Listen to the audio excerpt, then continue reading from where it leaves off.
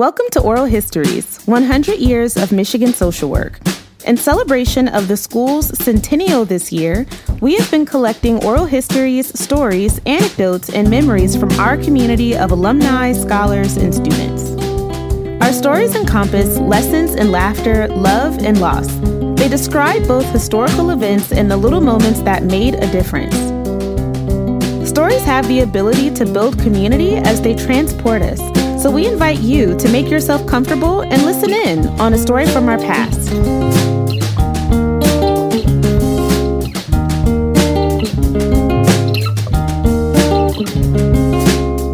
Okay. Hey, Connie. How's it going? It's good. Everything's good. It's beautiful here in Ohio. Oh, cool. Thanks for being a part of the Oral History projects for our centennial year.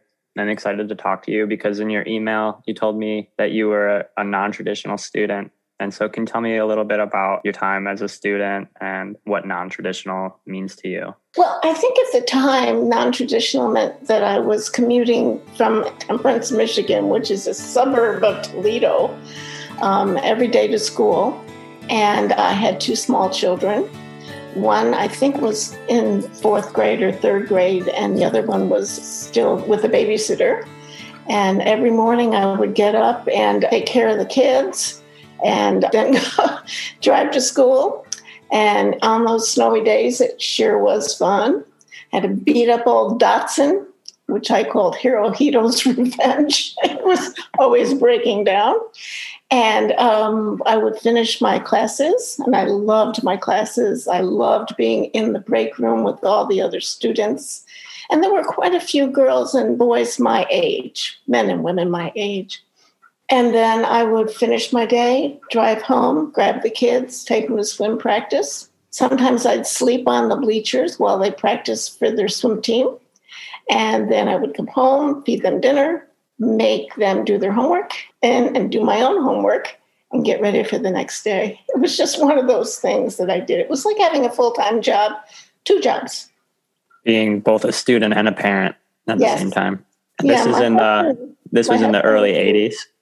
Yeah, I graduated in December of 83. And back then there was no part-time programs. So I took two classes while I was still working.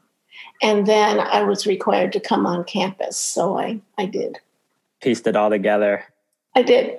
Like yes. A powerful mother. In the 80s, what was the school like? I mean, was childcare really talked about? I don't think childcare was talked about. I was probably one of the few mothers in school.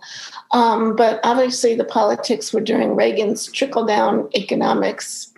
And I believe I read somewhere where 1983 was the year that the fewest number of MSW degrees was awarded nationwide. Wow.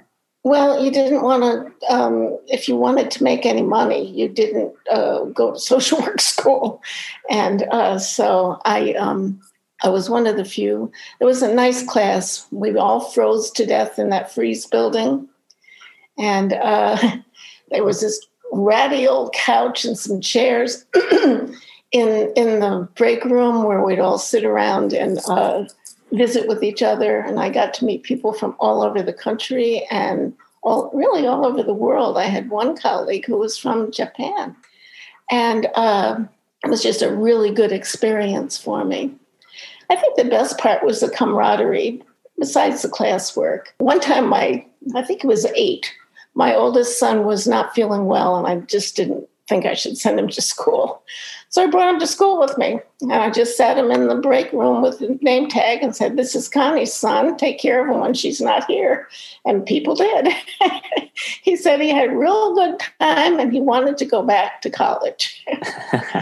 But, it was a good experience. Obviously, going to Michigan was something that I never even thought about, but my husband was transferred a lot. Why didn't you think about it? Well, I thought maybe when I got out of undergraduate school, I'd be able to just go to work and work in child welfare.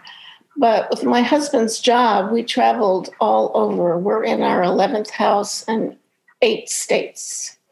And I was getting a little just tired of the taking the entry-level positions every place that I went. So my supervisor at the time, I was working in child welfare, suggested, why don't you just go to graduate school and get that master's degree, and that way you'll be able to get a little bit better jobs when you move around. And so that's what I did. Thanks for listening to this story from Oral History's 100 Years of Michigan Social Work. You can listen to more stories at the Social Work website and find the link in the episode notes.